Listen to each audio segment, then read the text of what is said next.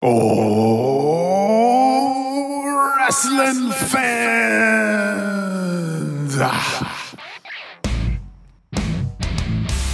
We believe that psychology still matters. Storytelling should be consistent. Maybe that's why I'm a connoisseur of wrestling. Tweener is not an alignment. I don't want any part of it. Goodbye. Welcome to the fight against Marxism. This is the Square Circle Journal. And now, Just John and the wrestling connoisseur, Sam Keeler.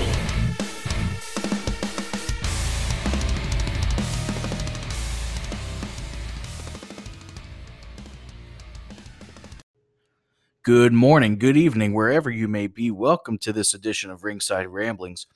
We are just about a week away from the upcoming Crown Jewel pay-per-view. And this episode of Raw, I think it was pretty crucial in trying to continue developing the road to Saudi Arabia, as so to speak. I didn't have a chance to catch Raw. I've watched some of the highlights. I've read the results of Raw, but I haven't been able to sit down and watch the full 3-hour show. So that got me thinking, well, what am I going to do here? I don't know how I can do a Raw review without having fully watched Raw. And then I realized the one and only wrestling connoisseur, Sam Keeler, he watched Raw. He was texting me about Raw. He knows about Raw. He watched it. And he certainly has his thoughts and opinions on it. So what I'm going to do is I'm going to hand over the mic to the wrestling connoisseur, Sam Keeler. He's going to take us through Raw from the very beginning. And I'll pipe in here every now and then. But get ready, because I think this is going to be a fun and probably a brutally honest Raw review, knowing the wrestling connoisseur, Sam Keeler. So, Sam, why don't you take it away? I'm going to try to keep my composure here while I talk about such an awful Monday Night Raw. I don't even know what to give it overall, star rating wise, a 1 or 2, or I don't know. As our good friend Trucker Kyle said, that Fox wants Raw to be the B show, and it really seems like it's working. I don't know if they took all the top producers, but wow. I'm just going to start off with, from the beginning, I guess, they have Ric Flair come out, and apparently they've settled whatever issues Ric Flair had about being the man, because Flair has been there so much now. He's got to be earning a big paycheck.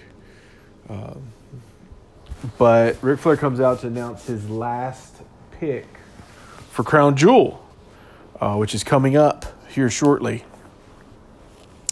And it's a good surprise. It's Drew McIntyre. Glad to see Drew McIntyre back.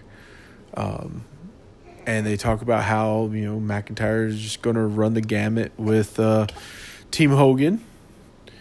And they have Ricochet come out to face Drew McIntyre. And you kind of expect this is going to be a competitive matchup. But I don't know who the producer of this match was, but it was all over the place. It was a cluster. There was just botches and missed marks, and it looked bad. It looked so bad. I don't know how many times I counted. My son's here laughing about this. He watched with me. And he's a baby, and he can tell, I'm sure, that this was just a mess. Yeah. I mean, it was just miss after miss after miss. And the future champ is here, too. And it was like Ricochet would go for a move, and McIntyre would have to jump in front of him for it to hit. And I don't know if it's just these two guys just haven't worked together that much or what. I don't think that's the case here. I think it was just maybe a last-minute match put together. I don't know. but it was awful. I thought it was awful, and I'm a big Drew McIntyre fan. Not so much of Ricochet. I think he's talented, but I think he's a spot monkey. So, yeah, this match just everywhere. Drew McIntyre picking up the win. I'm glad to see that. I think that pretty much means Team Hogan's going to win, no doubt, at Crown Jewel. But, wow, yeah, it just seemed like his match was all over the place. And then they awkwardly cut to Ric Flair for a promo in the middle of the match. I don't know whose idea that was. That was awkward. Yeah, Drew McIntyre versus Ricochet to start the show, no less, which you would think would be a good thing. But it just set the pace for the entire show, I felt, which is not a good thing. And I definitely have to agree with you. From what I saw, it came off a little bit awkward. The Ricochet and Drew McIntyre match didn't really do it for me from what I saw. Again, I wasn't able to really sit down and watch the whole thing, the whole show from start to finish, but I did see clips of this. The whole thing came off a little bit awkward, and I think some of the fanfare, at least on the Twitter machine, indicated that this didn't really come off, I think, how WWE was hoping it would come off for whatever reason. So I think this might have kind of been a flop. McIntyre being added to Team Flair and everything like that, you would think you would want it to have a little bit more of an impact than it did. So not sure they hit it out of the park with that one. So what do we got next? Next up, we have the official, re-debut of Aleister Black on Monday Night Raw after they've called him up from NXT last year. He was, all over the place, and just they've been rebooting him. He went to SmackDown, and I don't know. They just never have seemed to be able to get their feet under him. But at the same time, they've been able to make anybody that he's faced less worthwhile in this whole mess. So the good thing here is we got to see the debut of Jason Reynolds officially on Monday Night Raw. What did you think about the debut of Jason Reynolds? Who's that? Exactly. We got to see another jobber on Monday Night Raw to face Aleister Black, and he got in a couple blows here and there. And, seeing this sort of match, and here's the funny thing, this match was probably better than some of the other official, like WWE Superstar matches, which is really bad considering. So Aleister faced a local jobber for WWE, and short match. Black gets the win with an impromptu Black Mass. He's had the match with Cesaro, the little, I don't even know if you call it a feud, but a couple matches here or there with Cesaro. And I think he had a match with Eric Young. So why is he fighting jobbers again? I don't understand why he's fighting jobbers. If you're going to use the guy, use the guy. Have him out there. Have him facing people, even if it's just, whatever random WWE star that you're not ever going to push. Have him face him. Let him beat Curtis Axel. Let him beat Bo Dallas. Let him beat Eric Young. Let him just keep going along the list until you can say, okay, well, Aleister has beaten all of these guys now, and then give us a feud with him at least, and make it some general point. The match itself was okay, but the overall character arc for Aleister Black sucks, and nobody cares. Zero people cares. The arena did not care at all. It was the quietest arena I've seen in a while. So it's like, what is the point? Why bring him from NXT when NXT could have really used Black this past couple months? They could use him right now. yay, he gets to be with his wife, I guess. That's the good part. I don't know. So this just did nothing for me. This was just filler. Yeah, absolutely. This was just a filler match. Nothing really to comment on. I know we've had mixed feelings about Aleister Black in the past. And obviously, he is on Raw. He probably wants to be with his wife. They trying to keep the couples together. So this wasn't anything great. Jason Reynolds, or whatever the guy's name, it looked like crap. I mean, it wasn't even a good enhancement talent. So I don't think there's anything left to say about this. What do we got next? All right, the next segment here is Rusev being interviewed by Jerry Lawler in the quote-unquote King's Court. I guess our new brought back talk segment, which who wouldn't want Jerry the King Lawler to do this, because he already sucks on the commentary, so why not have him suck in the middle of the ring these days? I mean, let's face it, nobody really cares for Lawler in these positions right now. Paul Heyman wanted the new guys to come in to do commentary, and Vince's idea was bringing Lawler back to, I guess, guide them along. I don't know. I think Lawler's the weak link here. Anyway, Rusev segment. Once his Rusev's thoughts on Lana. Everybody hates this storyline going so far. I think the only thing they've successfully done is make the fans hate Lana. If they've even done that, I don't know.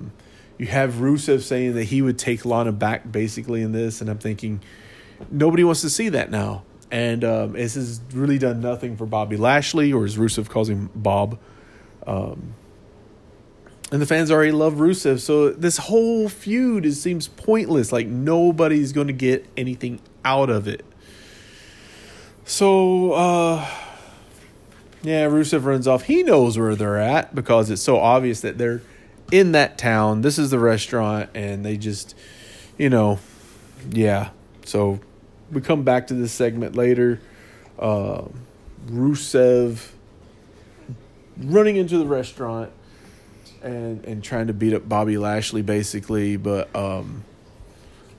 apparently this restaurant's so high fancy price place that they have police on tap, because he wasn't in the restaurant 20 seconds before like 5 cops poured into the restaurant, which totally kicked me out of it, because if it was security, that'd be one thing, but these look like police officers. They had badges and whatnot. They didn't look like security to me.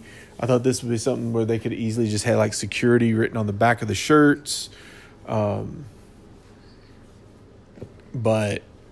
yeah, I thought this was a really shit segment. And the bad part about it was that this was probably one of the better segments all night. So whatever that says about that. Yeah, I want to go to that restaurant too.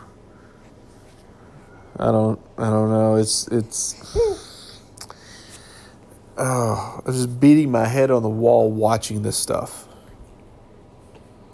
4 cops just show up 20 seconds in.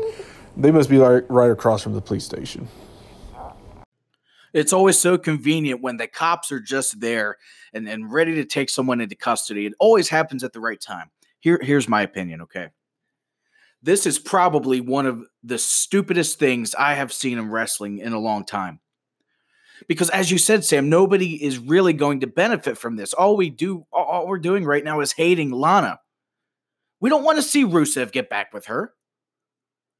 And Lashley's just kind of there. I mean, he's not benefiting. I mean, there's nothing to gain out of having a segment like this, an angle storyline like this. There's nothing to gain for anybody, because all it's doing at this point is still, in my opinion, Rusev is looking like a chump. I mean, even when he was attacking Lashley, it didn't seem like he had that fire and that intensity that someone would have when somebody else is banging your wife. So for me, this was a complete and utter fail. It will continue to be a complete and utter fail, and hopefully they will just pull the plug on this thing before it's too late. Before they put the final nail in the coffin of the career of Rusev, hopefully they will pull the trigger and just end this whole thing. Because like you said, nobody wants to see them get back together at this point. Lana is getting the worst of this, and it's not in a good way. This isn't the kind of heat that we necessarily want someone to have. This is the kind of heat where we just want it to end. Okay, this is probably my favorite. Yeah, my favorite botch of the night was this this match. Really, I guess Andrade versus Sin Cara, and I was just like, holy cow!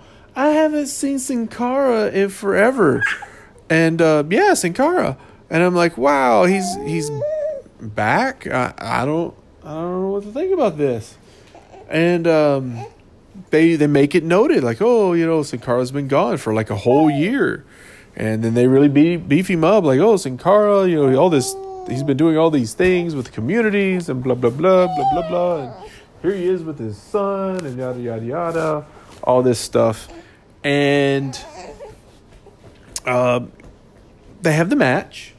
And there's a few botches in this matchup. I was kind of like, well, okay, maybe he's been gone a while, the ring rust. But then they make it a point to say, he came back here a little bit ago, in ring in his hometown and blah blah blah.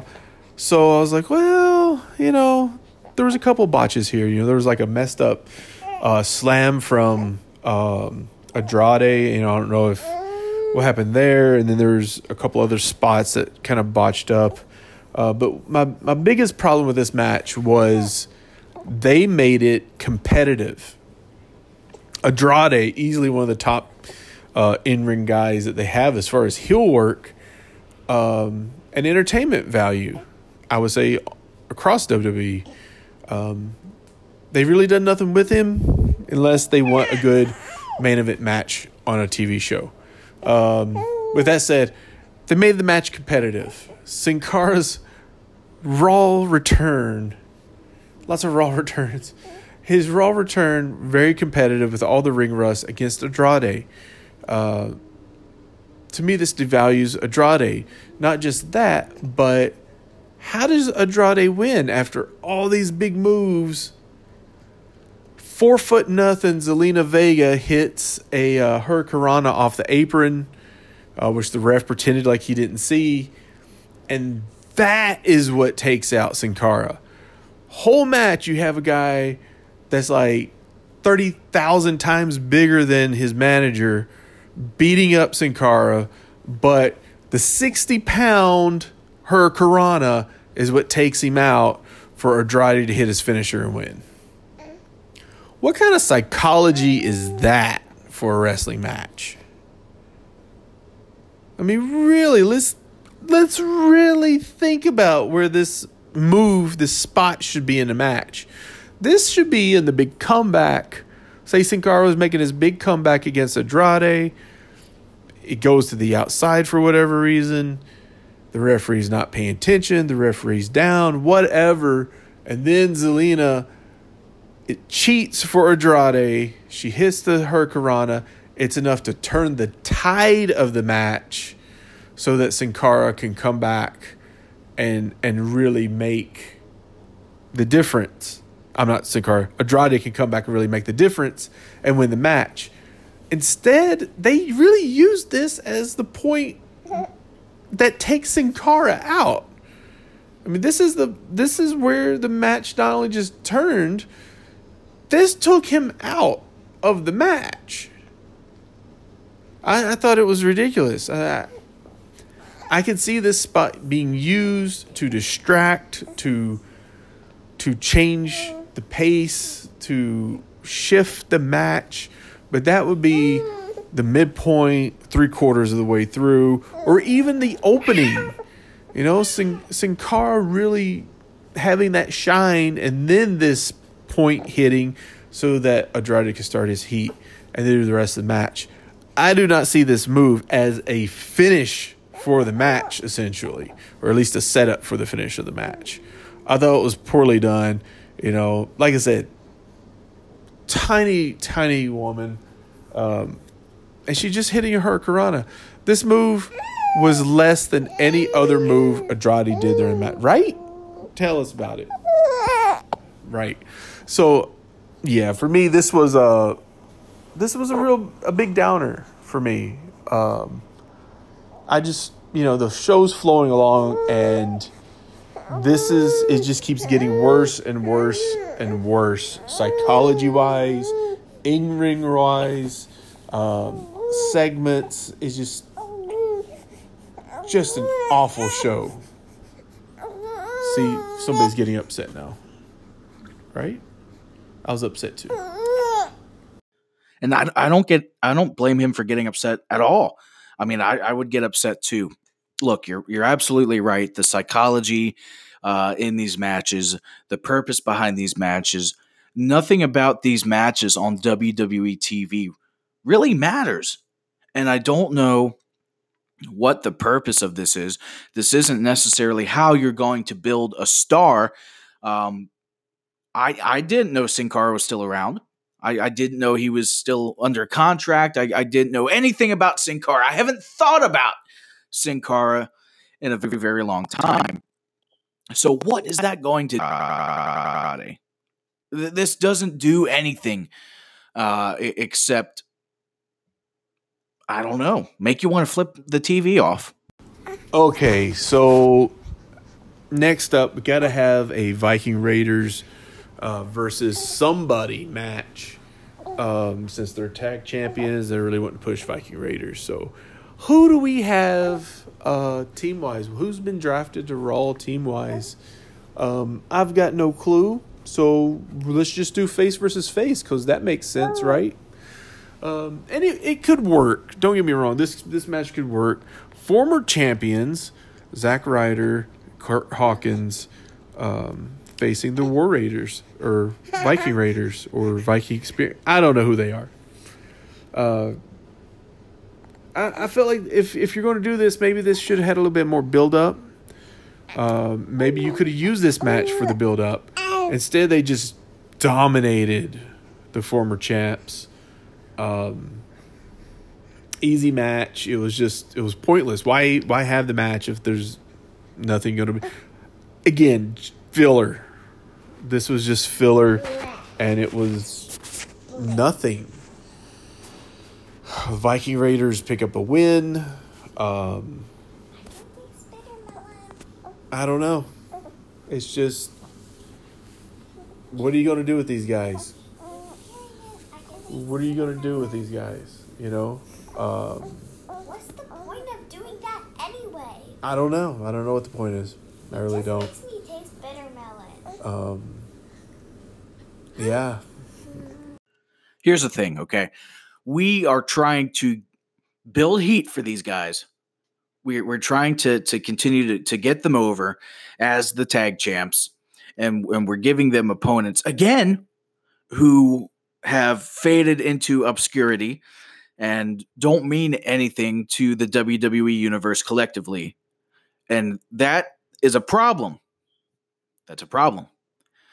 When it comes to the War Raiders, obviously, they're pretty talented tag team. They've been tagging for a while, as they alluded to in their promo. I believe it was last week after they won the titles. We were champions in New Japan Pro Wrestling, IWGP. We were the Ring of Honor tag team champions. And now we're the Raw tag team champions. Like, everybody marked out over that promo. Oh my God, they said New Japan. Oh my God, they said Ring of Honor. But the thing is, that's not enough. That's not enough for me or anybody else to solidify the legitimacy of this tag team. It's going to take more than just name dropping other promotions to help a team. Well, we consider that such a mind-blowing and edgy thing for some reason. But in my opinion, it's going to take a lot more than that to keep these guys relevant. And a win like they got on Monday is not going to be enough to keep them in the upper echelon of tag teams. So that's just my take on it. What do we got next? What do we got next? So the next segment may be my favorite part of Monday Night Raw. It definitely was a highlight of the show, in my opinion. You have Rey Mysterio come out and deliver a forgettable promo, but then you have Shelton Benjamin come down, and Shelton did an amazing job here. Shelton never given quite enough credit. They usually give him a lot of crap to work with, but I feel like him coming out and delivering this promo about Brock Lesnar, how Brock's his family, how they were roommates, how he taught Brock how to wrestle, all this stuff. I thought it was great. I wish they had something more for him here. Maybe even an impromptu Shelton versus Cain Velasquez match. Didn't happen. Velasquez does come out, but that's when this kind of shifts and turns south. They wrestle around for a little bit, and Cain kind of gives a few body punches and headshots, and they looked awful in my opinion. I know this guy's a legit MMA fighter, but I'd like to see him work a little bit tighter in this regard. Those punches were about a foot away from Shelton, from any contact whatsoever, it looked like. So this looked bad in my opinion, but the good part was Shelton. Yeah? Don't you think so too? And the thing is with Shelton, no matter what he's involved in, he can always make something look better. I've always been a big fan of Shelton Benjamin. I think the ship may have sailed about 10 years ago, at least, on Shelton Benjamin to get his big world title run that I still feel like he deserves. But this was an interesting choice of wrestlers to put into this segment, and I think Shelton did a tremendous job. Cain Velasquez, on the other hand, did not do an incredible job. As you said, those punches looked absolutely terrible. There was nothing impressive about it. And honestly, I have a hard time buying into being able to take a proven legitimate athlete like Shelton Benjamin and have him get manhandled by Cain Velasquez. Now, don't get me wrong. I know Cain is legitimate in MMA as well. I get that. But when you're putting two legitimate fighters together like that, I don't necessarily believe, especially with Shelton's ground and pound game and his wrestling ability, I'm not sure he would have gotten manhandled so easily. That was my only complaint about it. That and the punches from Cain, because I think that was completely underwhelming and it looked horribly fake. Even though wrestling is scripted, as you know, the whole point we want to make this stuff look real. We want there to be a struggle. We want there to be some knit and grit, in these matches, in these segments. And I don't feel like there was any in this match. So Shelton just basically kind of had to lay there while Cain Velasquez punched the air. So that I wasn't a big fan of how that came off. So that's my opinion on it. What do we got next? So let's see, where are we at by this point? We've had a couple of segments build up to this match. We have an introduction of Humberto Carrillo. We got Humberto. We get Humberto in his Jushin Thunder Liger outfit, and he tries to cut a little promo earlier on. I think he totally had stage fright. Then next time we see him, his Jushin Thunder Liger outfit, missing the shirt. Yeah, missing the shirt. And maybe he did have a coughing fit too. He has another little interview, and Seth Rollins shows up, and there's a little bit of confrontation there. And we get this match set up. So Humberto versus Rollins. By the time the match starts and we get them in the ring, the Jushin Thunder Liger outfit's gone. Humberto Thunder Liger, not a thing anymore, which really made me sad. But we get a pretty decent match to show, hey, this kid is going to be somebody. And I'm fine with that. I thought the match itself looked pretty good. It really showcased Humberto. Of course, Rollins going to come out with the victory here. I feel like there were some missteps in story, what they could have done. We don't get Bray Wyatt at all. I thought that was a bit of a letdown for this. No Bray Wyatt whatsoever. We don't get a Rollins that is freaked out that maybe Bray is going to show up. Maybe Rollins should have been paranoid here. Maybe just something should have happened more than just, I'm the Universal Champion. Yeah, I got a storyline going on, but I'm going to break from that storyline and shake this kid's hand. Nothing. It was just like there'd been no Fiend storyline going all this time. So, I don't know. Maybe this could have been a good point to turn Rollins heel. They don't have a plan to turn Rollins heel, apparently. Yeah, I don't know. It is what it is, I guess. But I feel like they dropped the ball. They really could have done something with this. And here's the thing. What are they going to do next week and the week after and the week after that? Are they really going to use Humberto? I mean, you just had him really take the fight to the Universal Champion. You had him have a good showing. Is he just going to fall to the wayside now? Is he just going to be working matches with the Luchas or what? What's he going to be doing after this point? Because if he's not going to be a big deal, why have this segment? We already have so much talent that they act like they want to push. Not everybody can be pushed. So was it the right choice to have Humberto being highlighted here? Why not have Aleister Black in this match? That seems like it would have made more sense to me than Humberto. But it is what it is. Humberto Carrillo, obviously, it was a strange choice to kind of put in this situation. I keep wanting to call him Humberto Del Rio, but obviously that's not right. It came off as a little bit forced to me, from what I saw anyway. I can't honestly say I've seen this guy wrestle a full match. From what I did see in his match with Seth, there's a lot of spots, and I feel like we don't have any more room for spot monkeys. I don't know what the end goal is. Obviously, they had the show of respect at the end of the match, shaking each other's hand, and this and that. So I think they're trying to give the rub to Humberto Carrillo, but it's not doing it for me. It's not doing it for me at all.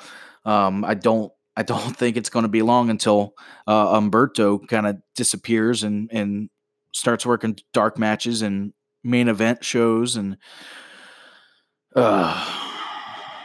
nothing more to say about that. So up next, I believe we have the main event. Sam, let me ask you: Do you want to get the smoke? We want the smoke. We want the smoke. So that's pretty much the entirety of Street Profits. Yeah. So far has been singing and dancing, and yeah, I agree. It's been bad. That's absolutely right. Street Profits in NXT were way better than Street Profits on Raw. And then, don't get me wrong, these guys are talented. They can talk. They're entertaining. But it seems like their characters in NXT We're much more better. yeah, were way better than what they're being perceived at on Monday Night Raw. So, I mean, and this has been building for a while. They've had them on Raw for months doing just this joke of a gimmick, in my opinion. And then you finally have them come out here and they debut The OC beat them down last week. This is the match that's supposed to take place. This is your main event now, remember. And, man, how competitive was this matchup? I have issues here. Again, psychology of wrestling in the ring. You have a guy. There was a point in this match. There was a spot, a double clothesline, which in of itself seems pretty old school. The double clothesline, both men are down. Who's going to get up to tag their partner first? Here's the problem. You have Montez Ford, who is probably 180 pounds, soaking wet at most. I mean, this guy wishes he was as big as Kofi Kingston. He wishes he could be on 205 Live, now that it's not there anymore. So, I mean, and I like Montez Ford. If they do it right, this guy can be a big contender in WWE. He could be the next underdog Rey Mysterio type character that they're trying to do with Jesus. It seems like everybody, especially everybody from 205 Live, that they like. I think Montez Ford could be that guy. And I think he has talent that exceeds some of these other guys. He definitely has personality more than these other guys.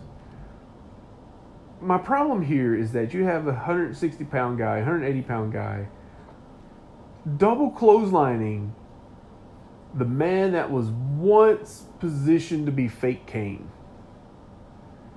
I'm talking about 6'9", 300-pound Luke Gallows.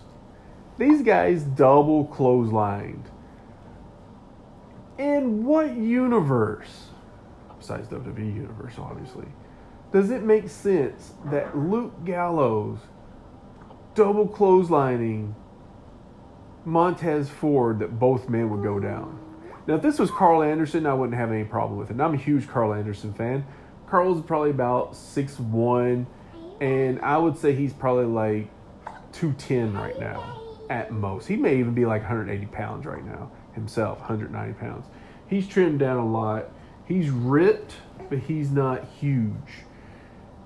Not like he was in Japan. So yeah, I could believe that. If you saw these Carl and Montez double clothesline, absolutely believable. You see big Luke Gallows in there. It is not believable that these two guys would collide and Gallows would go down at all. At most. Do you know what I would understand? If Braun would do that. I mean, you know, this is essentially... It would be like having Montez Ford and Braun collide and then having a double Braun go down with a double clothesline. It would make no sense whatsoever. Gallows is huge. Almost as big as Braun. And if Braun and Gallows collided, I could see it.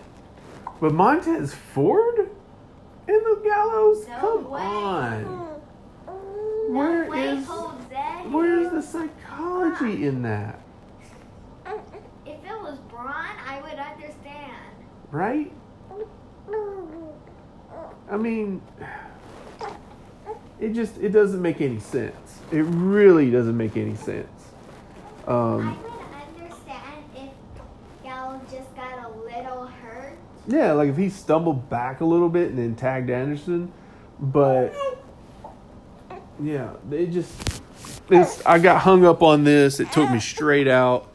This is just the way the night has gone with Monday Night Raw. Awful show. I think AJ gets ejected and the Street Profits pick up the win. But really, I mean, here's my other thing. How are you going to use Gallows and Anderson as the fall guys every week and them keep their value up? The reason why is that they get no heat at all in return. Zero heat at all in return. I mean, yeah, last week they beat them down, but seriously, at what point are you going to say, okay, these are former 2-time tag team champions of WWE? They should make them champions. They were, and then they lost it like the next day. You've got to build these guys up somewhat so this means something, because this whole match just seemed like a joke, honestly. AJ at ringside, your U.S. champion at ringside, and he gets kicked out for headlocking Montez Ford. Front face lock. You're out of here. At least let him have hit him with something. I mean, I don't know. The production level, the producers of these matches, I don't know who it is. I don't know who's out there producing these matches anymore. But I thought the entire show from top to bottom, the producing of the matches sucked. There was zero psychology. Zero. Absolutely none. None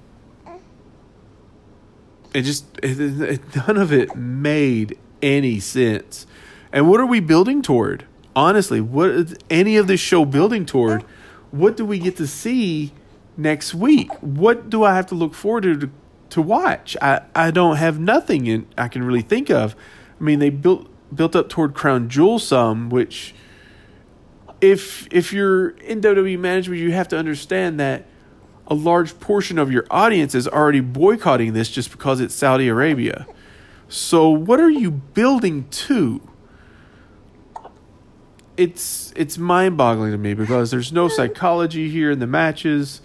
There's nothing you're building toward, other than 1 or 2 matches for Crown Jewel, and then we really didn't have anything built toward Bray or Seth Rollins. What feud is AJ even in? What do we have going on with him? I have no idea what WWE is planning at this stage. You have the most talented roster in the world. You have mega bucks at your fingertips. You have your own network. You're signing these big deals, and the delivery is subpar. And people wonder why WWE gets the heat that they do about this sort of thing. Why do people hate on them? I wonder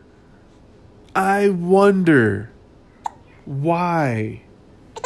We have this one segment where they say, these guys are going to make a definite impact. Where was Eric Rowan? Why don't we see something with Eric Rowan after the big ordeal he was with in SmackDown? Nothing. So it is what it is. Raw sucked. I don't know if it even has a rating for me this week. If I had to rate it, it wouldn't be a 4. It wouldn't be a 5. I would say it would probably be about 3 dirty diapers. According to this guy, what do you think? Yeah, at least 2 dirty diapers. So it is what it is. I don't expect much from Raw at this point. It's definitely not a B show. I would say this past Raw would be the C show of the week, and it's the first show, and its only hope is that NXT and SmackDown just suck the living life out of everything. Because if I would rate Raw, SmackDown, and NXT right now, I'd say by default, obviously Raw is on top because nothing else has been shown yet, but it's probably going to be the C show of the week between the three. I wouldn't doubt if ratings tank next week for Raw just because of this week's episode. It is what it is. Wow. Well, there you have it. It is what it is. Obviously, this was not a very good episode of Monday Night Raw. And for those of you out there who want to say, well, Just John, you didn't actually watch the full entirety, that you didn't take 3 hours out of your life to sit down and watch this full episode of Raw. To you, I say, I've been watching wrestling for over 20 years. I'm pretty sure I have a good idea of how this stuff would come off on TV. And just looking at the results alone, I can tell whether or not there is a discrepancy in any of the booking. And to say that this was a good show, you're completely out of your mind. So, with that said, I think that's about it for Raw. We spent so much time talking about it. We spent a lot of time watching it. And it's I don't want to devote any more time of my life at this very moment to talk about Monday Night Raw. So Sam, thank you very much for doing this. Thank you for breaking down the Raw card for everyone out there. I completely agree that this is largely a filler show with little payoff and just kind of having a wrestling show just to have a wrestling show. There's no inspiration in anything that WWE is doing right now, and that's across all 3 brands. I don't care, all of you out there who are all hard on NXT right now. I'm not. What's so special about NXT that there's not 100 other independent promotions out there that they're not doing? Because it's being done. It's being done across the country. It's being done with rooms of 50 people and 500 people and 5 to 10,000 people, because AEW is a better NXT than NXT even is. But that's enough for now. Up next, guys, thank you very much for listening to this, but we're going to have an NWA Power number 3 review coming up. If you want to hear the positive side of the Squared Circle Journal, make sure to listen to the upcoming NWA Power review by yours truly, and maybe we can get the Wrestling Connoisseur in there for a little bit. Make sure to like us on iTunes, subscribe, give us 5 stars, do all that good stuff, retweet this, do whatever you need to do, get the word out there for the SCJ podcast. And furthermore, thank you very much to Adam Massacre for the Squared Circle Journal theme song. Make sure to check the show notes, head on over to YouTube, click the link there, and give it a full listen. Great heavy track by Adam Massacre. That's going to do it for today, guys. Thank you very much for listening. And until next time, this has been Ringside Ramblings. Thanks for that wonderful introduction there, John. Man, what an episode this was. I would recommend for anybody to go watch. My thoughts are going to be all over the place because you did such a wonderful job of covering everything, honestly. Number 1, I have a hankering for tire irons and waffles. Let me just say that. It's morning here in Hawaii, so absolutely hankering for waffles. Man, I tell you what, they've done a great job of endearing Tim Storm to the fans. I followed the NWA loosely before this. I saw a couple matches when Tim Storm was world champion. I believe he was heel at the time. He was, at least from what I saw. And he did great, I couldn't believe this guy was 50 years old when I first saw him. This guy is in excellent shape.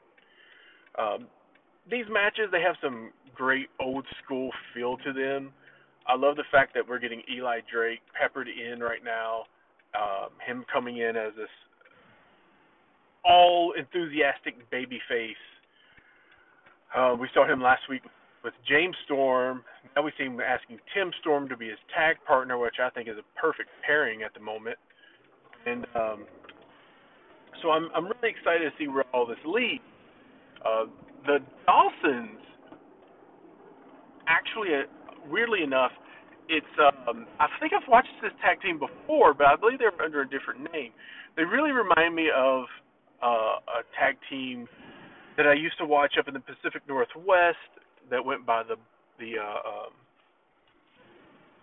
Blanchards. I'm not sure if it's the same team or not, but they were really husky like this team. So I'm gonna have to look that up and get back to you on that one. But yeah, I mean, 2 big guys. I'm not fond of their appearance or anything, but 2 big guys. They make the other teams look smaller, for sure. So consummate heels. I mean, I would like to see something more played up with them, a better look or something to really, get our emotions pumping, to really make them look like these big badass heels instead of just a one-off boot of each other. But presentation aside, I thought the Eli Drake Tim Storm storyline, I like it. I like to see where it goes. And like you said, at the end of the match, we have the champ come out. Nick Aldis comes out to check on Tim Storm, and there seems to be this respect, at least, between the two. You know, they've gone to war. They've both been honorable, and this is like a somewhat of a brotherhood aspect going on here.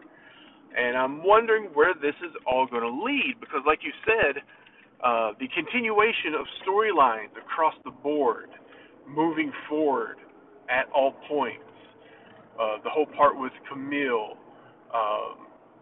and why is Nick Aldis keeping her quiet, or at least protecting her in some manner. You know, there could be another view of this. Is what I'm seeing. Perhaps he's protecting her in some order. And you know, you have Eli Drake there, and you have Tim Storm, and I'm like, where do these three fit together? What pieces of the puzzle do we have here? With Nick Aldis acting a little more honorable at the moment, despite being a heel, I'm wondering where this will lead. Are we going to see Tim Storm turn heel and Nick Aldis become more of a babyface? Are we going to see maybe some alignment between Eli Drake and Nick Aldis as the heels? At some point in this, I believe there's going to be a turn, not just a turn, but probably a double turn, because Aldis is, by all means, a heel right now. I think we're going to see him become a babyface, and either this lead to the Eli Drake heel turn, Tim Storm heel turn, or maybe both. So I think this is going to be a major storyline moving forward that's going to have large ramifications for the entire company. I think at the same time, we got former Damien Sandow in our back pocket. I can't wait to see what they're going to do with him. Little man back here too. Really looking forward to that. So, yeah, big stuff coming for NWA. I can't wait to see what happens at the pay-per-view and the next couple of episodes. I mean, this is good stuff. This is good wrestling. It's even a little rough around the edges aspect, because I mean, these are a lot of indie wrestlers. Some of them, some of them flow better than the others. Some of them are up and coming. Some of them are veterans. But these are the things that I kind of like to see, and I can forgive a lot looking at the product just because of what it is compared to a multi-billion-dollar company and all the training that they receive. So, yeah, I mean, good stuff moving forward with this retro look NWA Power. I can't wait. I can't wait to catch each episode every week, and it's doable. 45-minute episode on YouTube, easy to catch, easy to watch, whenever you want it. It's right there. Yeah, it's good stuff. Really good stuff. Can't wait to see what happens next. I'm just going to wrap it up here for Ringside Ramblings. This has been our NWA Power review, episode number 3. If you haven't caught it, catch it. And binge it, whatever you got to do. Get familiar with the product. You're already familiar with a lot of the wrestlers. You know, like we said, there's Aaron Stevens, formerly known as Damien Sandow, Eli Drake, Nick Aldis, formerly Magnus, Impact Wrestling. You got Kingston, you got Homicide. Mix all that together. Ken Anderson, Colt Cabana. Lots of familiar faces, good talent. Mix that with a lot of indie talent that's been out there for a while. And you've got a great product with a great presentation, great theme going forward, thought put into it, and they know where they're going, and I think that's the biggest thing. They know the direction they want to go in, and compare that to a lot of the mainstream products right now, who change on a weekly basis because they're so afraid of ratings, they're so afraid of getting viewerships, and making the right and the wrong choices, and typically that panic serves them wrong. Doesn't seem like NWA Power is worried about that at all. They know what they want to do. They're putting out a great product, and it shows. So definitely catch it. This has been Ringside Ramblings, brought to you by Square Circle Journal. For the Just John Fair, I'm Sam Keola, the wrestling connoisseur, and we will catch you next time.